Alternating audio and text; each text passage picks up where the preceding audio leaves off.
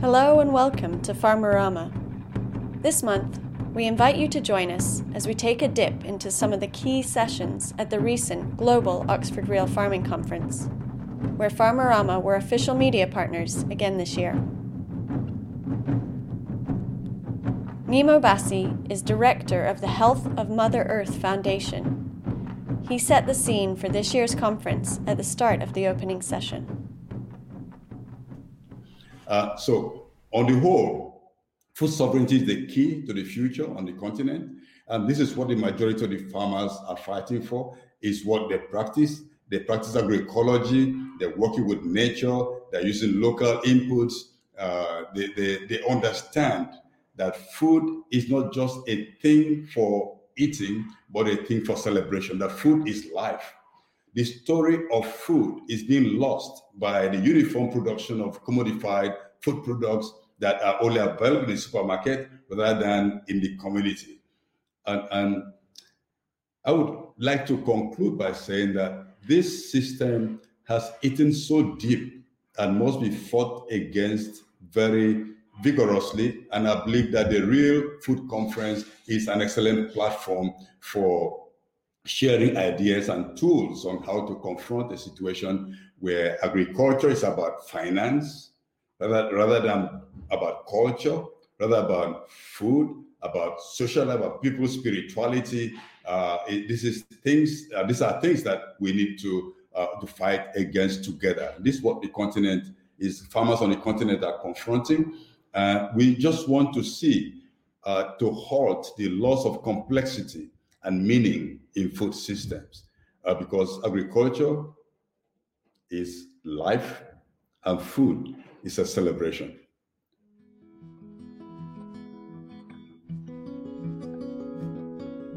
I don't even think the dust has settled.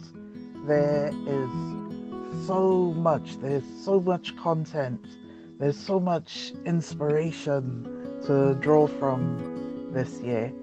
And I literally have been inspired by a lot of the sessions that focused on equity and justice and human rights, but also the sessions that were on earth jurisprudence, on earth rights, on nature rights, on indigenous knowledge. Dee Woods of Granville Community Kitchen and the Lamb Workers Alliance. You'll be hearing from Dee again as she shares thoughts and reflections on a few key sessions, along with Kimberly Bell, creator of Small Food Bakery. For the first time, the conference was all online, and whilst it was sad not to be together in person, a whole world of new opportunity opened up. We loved hearing from producers in over 70 countries, from China to the Ivory Coast. It really was incredible. There are so many amazing talks, and we're only able to touch on 4 highlights in this episode, but we're excited to say that all talks are available on the ORFC YouTube channel, so you can go and watch as many as you like. And Farmerama also did daily briefings throughout the conference, which are on our Instagram TV channel, if you want further pointers of what to watch. One of the main themes at this year's conference was how many of us relate to the earth as if we have dominion over it, not that we are part of it, and how fundamentally that puts us in an extractive mindset. We heard how this is embedded in legal systems, in language, in economics, in farming, and so much more. And people from all over the world share different ways of understanding this relationship, and how that translates into our food system.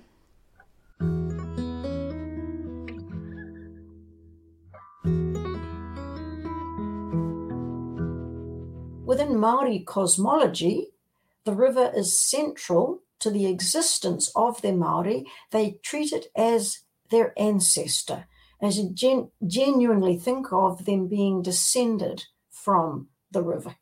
And so they have the saying, that the saying ko te awa, ko te awa ko, the transliteral, I guess the transliteration, the literal meaning, I am the river and the river is me. But of course, words don't just mean their literal meaning.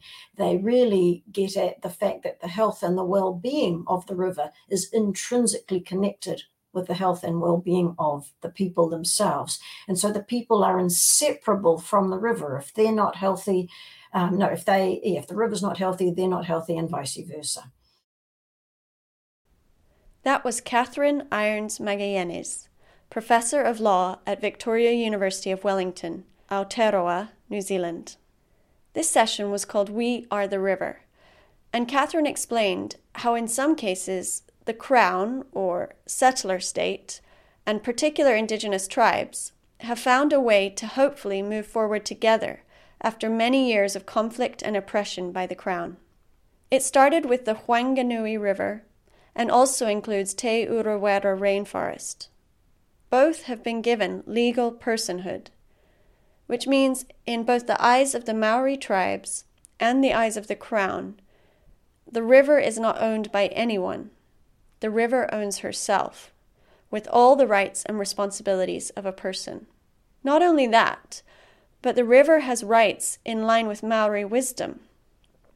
The statute states that Te Awa Tupua comprises the river as an indivisible and living whole, from the mountains to the sea, incorporating its tributaries and all its physical and metaphysical elements. So all of the land that makes up Te Urewera establishment land has been vested within Te Urewera herself, and no human owns her, right? And then there's a board that's been appointed to speak on her behalf, which is also distinct from the Whanganui River example that Kathy shared. So the board that has been appointed has 9 people. 6 of them are from Tūhoe, from our iwi, our tribe, and 3 of them are from the Crown. We think of law as relationships. So how do we relate to each other? And how do we relate to the whenua, to the land? So it's a worldview. We need to understand that this Western perspective that is globalized and taken over through colonization is just one worldview, alongside very many others, including a Tūhoe worldview. So from a Western colonial legal system worldview, the land is something we relate to each other as owners or shareholders of a land, and we relate to the land as a resource which we manage, that we own. Okay, from a Tūhoe perspective, ownership of land is arrogant. And I purposely use that word as a provocative word. It is arrogant. It is a superiority complex as a human to feel like an owner of the land. And that is because we are from the land. The land was here long before we were. She is our mother, a Papatuanuku, and we are her children. And so legal personhood is a wonderful tool that we're able to use within our Western legal system, which is our dominant legal system here in Aotearoa, to introduce and be able to legislate for our perspective. Because in that we have legislation that says no, the land owns herself, and we are simply caretakers. So instead of being owners of the land, we have responsibilities to the land. Coming from the Caribbean and being a displaced African, as it were, but being of mixed heritage and having sort of indigenous ancestry as well, it felt so important that we are doing this, that we are protecting our earth, because we're part of the earth. The earth is our mother. Vandana Shiva says, the earth is our relative. And that session just brought it home for me. One of the biggest issues is our imagination. Yes. We've been limited by this colonization and imposition of a colonial legal system has limited our ability to actually see how else we can relate to the whenua, to the land. So when it comes to ownership and private property, and we think, there's all these limitations, there's enforceable laws, we need to remember that's just one worldview. And we need to remember, look back at our history. How did that worldview form? It's actually grounded in violence. It's grounded in Roman colonization of Europe and the spread of that, the doctrine of discovery. If we can realize that that is just one way, and we have our ability to remember how we relate to the earth, and instead of owning the rights or feeling this sort of superiority where we can just take and take and take, we're actually recognizing in our actions and our practice how to relate. We have extracted so much from the earth that we are now risking our survival as a species. Where did that come from? Understanding all of the different, so the doctrine of discovery, even the witch hunts for 400 years of really annihilating the European indigenous and pagan rituals of connection with the land, and how that translated into colonization of our lands, and Turtle Island and all these places. So I think the more we can talk and have these conversations as we are, the more we're going to actually realize that our bodies and our wairua, our spirits, and our way is connected with the earth, and our joy is actually connected with the earth. And as we start to build that intimacy in our relationship again, it's not just a Māori worldview. I think these perspectives are universal, actually. And I think that's a lot of what this conference is covering, is recognition of these relationships and the need to return to this more slower world of connection and of love between the human and the whenua, and stop the superiority complex of extraction and resources. I've always been a little perplexed by the way friends in New Zealand moved seamlessly between Maori and English words. It felt jarring to me. However, one of the things I took from the conference was that the diversity of languages is a vital part of the biodiversity of our future. As Rebecca Hosking highlighted in her session, Sharing the Land with All Life, many Indigenous peoples don't have a word for nature. It's the mother or the home. There is no concept that they are separate from the natural world. As we can see in this legal statute, many of the Maori concepts are very difficult to define in English, but fit perfectly in just 3 Maori words. Embracing Maori language seems to be part of opening up to another worldview, one of the many, as Erin pointed out.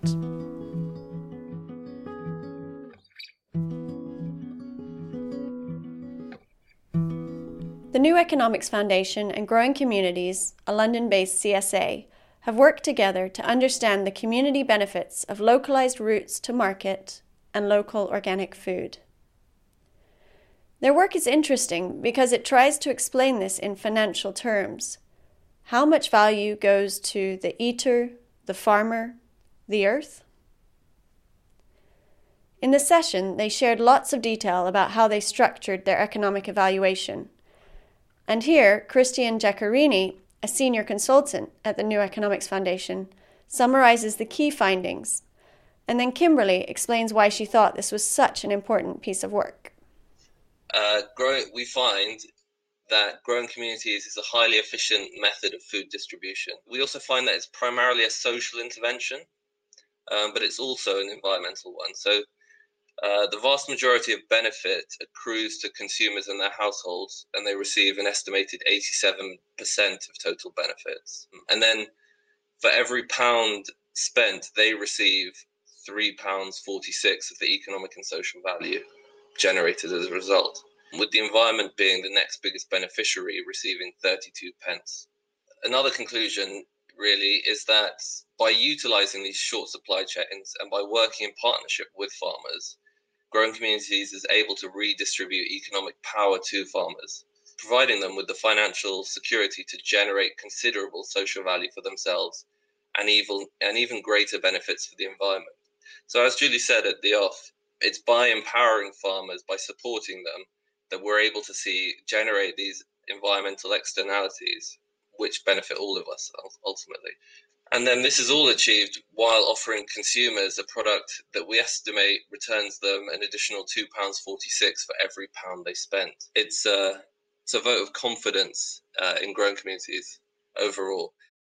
a couple of years ago, the Sustainable Food Trust published this amazing study that they'd undertaken called The True Cost of Food, which I thought was quite revelatory. The headline simply being that for every £1 we spent on food in the UK, there was another £1 that they'd identified as hidden costs. And this study is often referred to as a way of making a point, but I've been curious to watch people's response to it, and people often look a bit blank or glazed over and not quite as excited as I think they should be. And I think the truth is that people really respond to positive news more than negative news, and that's what I was really excited about this session around the Growing Communities Network and Julie and Christian's work to try to put a value on it through a series of economic study. The difference being that they're looking at value and not cost, and that's the sort of, a benefit to people, and it's the more positive story. I'm often quite sceptical about complex systems of metrics for measuring food systems.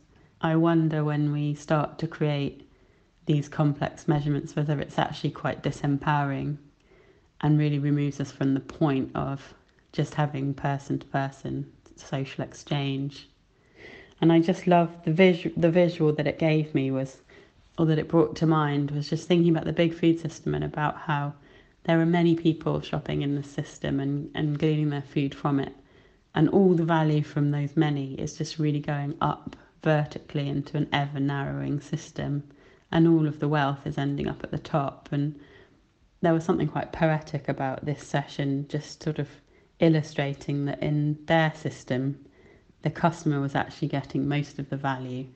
They were looking at social impact things like how they asked their customers through receiving the veg box instead of going to the supermarket, how much extra time do they get to spend with their children? And things like that often go unrecorded or unnoticed when comparing localised food systems to big corporate ones. Every patch of earth unencumbered by concrete, where soil and atmosphere meet, is a portal to presence, a terrain of remembrance, a vote for survival in an unpromised future. These gardens are blueprints of interdependent destiny, intergenerational memory, saving seeds for food as remedy. See, my people know what it's like to eat and still be starving.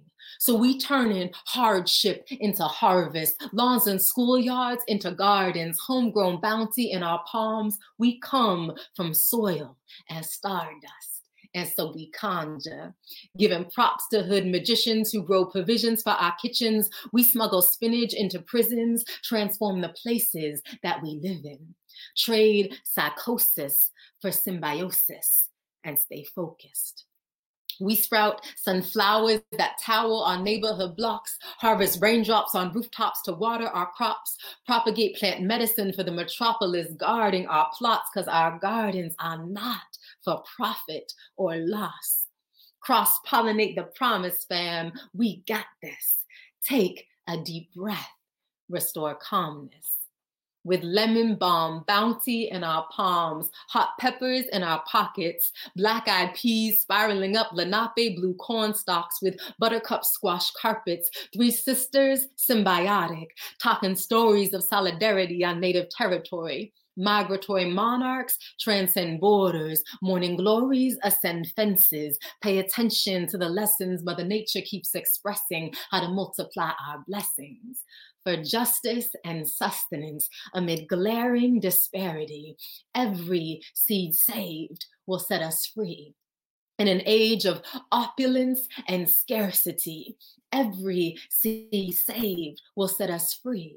In a time of intensifying violence and climate calamity, every seed saved will set us free. Hold on tight to the source. We have all that we need. Thanks to Naima Penniman for her beautiful poem from her session, These Gardens Are Blueprints, Sowing the Seeds of Food Justice. Definitely recommend tuning into the whole session. There are more poems.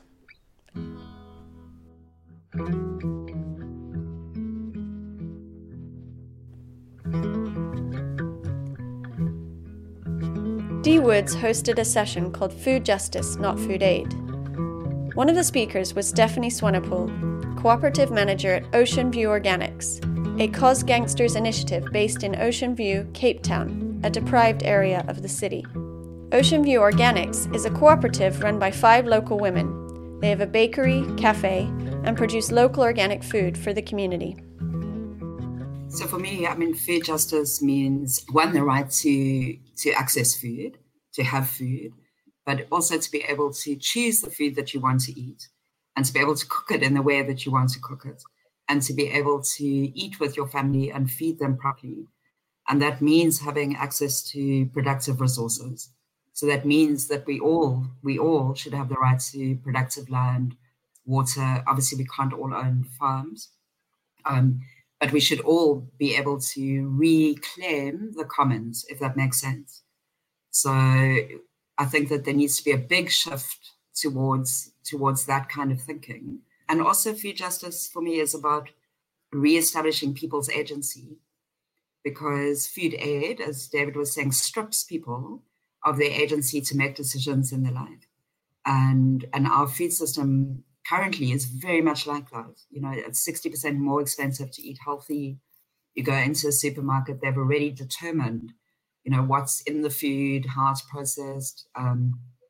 We have very little choice. We might think we have choice because we're seeing 7 different kinds of mayonnaise, for example. But it's exactly the same kind of mayonnaise. It's exactly the same kind of processed thing. So I think for me, food justice rests a lot around our supporting and bolstering our agency and our right to choose things. All sort of fighting all those powers that be, but at the same time co-creating within our communities and with nature to build the systems that we want. And that's what I'm taking forward, that we have to be building what we want in the here and now. We need to make that vision a reality. Communities that are really up against it, that they can be creating so much that impacts on people's life. And food is life. Good food is life. And I'm so proud to be part of that universal family that is protecting the earth, that is protecting seed, that is protecting legacy, as well as creating the food systems that we want to see. To finish, we wanted to share one of the final sessions at the conference, called Indigenous Farming and Land Stewardship on Turtle Island. It was a powerful way to end, and as with all of the talks featured, we definitely recommend you tune in. Here is a short excerpt from Rowan White, an Indigenous seed keeper and leader with the Native American Food Sovereignty Alliance.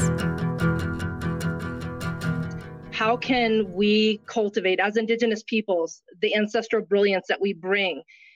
My ancestors, on the record at the beginning of, this idea of America, during the Revolutionary War, General Sullivan, upon orders of George Washington, was ordered to burn down cornfields in Western New York.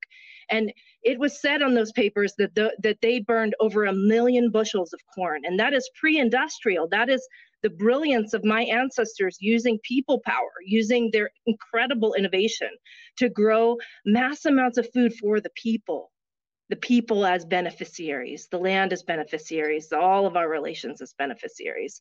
And so I think the question of the hour now that we're in, we want to talk about climate chaos, and we want to talk about, late stage capitalism and the failings of that, and all of the incredible blowback that we're feeling now. How can we cultivate an economy, a regenerative, truly regenerative economy that's a reflection of our Indigenous values? And it's possible, right? It's very possible. It's very possible to build an economy that is rooted in abundance and not scarcity. And who are the people that have the blood memory to be able to conjure that up and create it and cultivate it in ways that create the future that our descendants deserve? And it is our responsibility now, as with our ancestors behind us and this long lineage of people, it is our responsibility to show up now and to honor them and honor their legacy and honor all of the atrocities that they endured to ensure that their ancestral brilliance finds a new form today. And so that's a question that, I ask you as folks who are listening, is thinking about, is tending that possibility of what that economy of abundance and an indigenous economy can look like again, and be thinking about who are the beneficiaries of our work. We're living in an era of Anthropocene. We're living in an era where humans are so centered, but we know that our ancestors had ways of working in right relationship with all of our relations. And so how are we bringing that together in new forms? We're going to bring the ancestral brilliance forward, but we're also going to combine it with new innovation. And all of the Black, Indigenous, and bodies of culture, we have incredible visions that need to be nourished in the regenerative ag system. And it's time for white folks to pass the mic.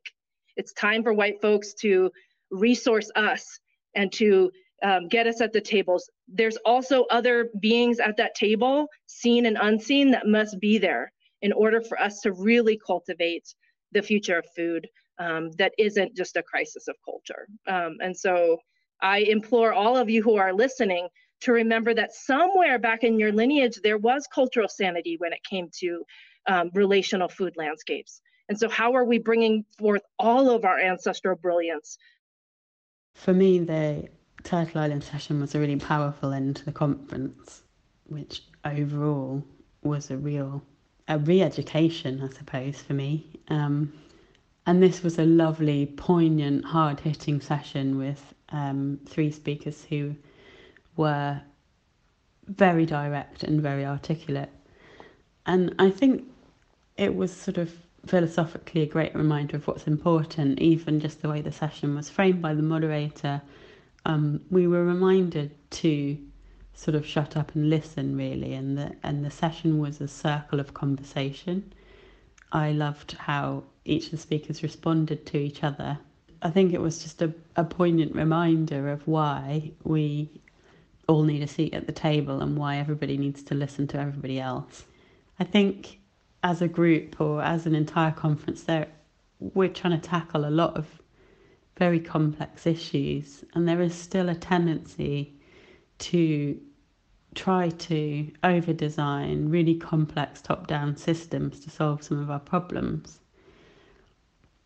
And for me, this session just brought it back to what's real, which is people sharing stories and people talking about how they feel and sharing their views and offering up a diversity of meaningful solutions that are specific to the place where they are and the people who they live among.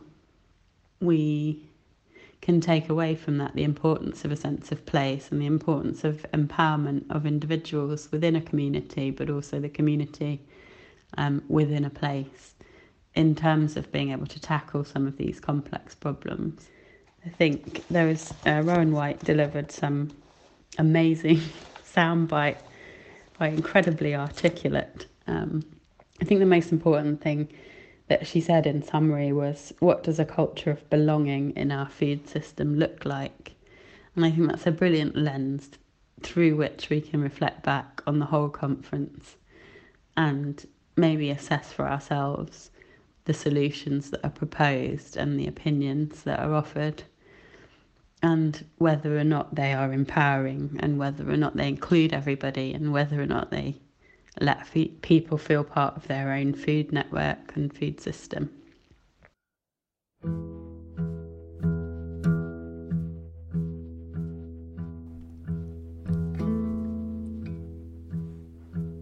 By the end of the conference, it was clear that there is a global movement of people connecting with the land, the soils, and all living beings. Whether people call that their relationship with Mother Earth, agroecology, regenerative agriculture, we all have a lot to share and learn from each other. It's going to take great acts of healing and paradigm shifts in mindset to tune into our collective ancestral brilliance.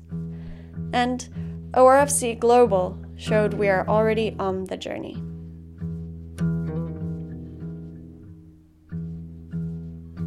This episode of Farmerama was made by me, Abby Rose, with Joe Barrett and Olivia Oldham.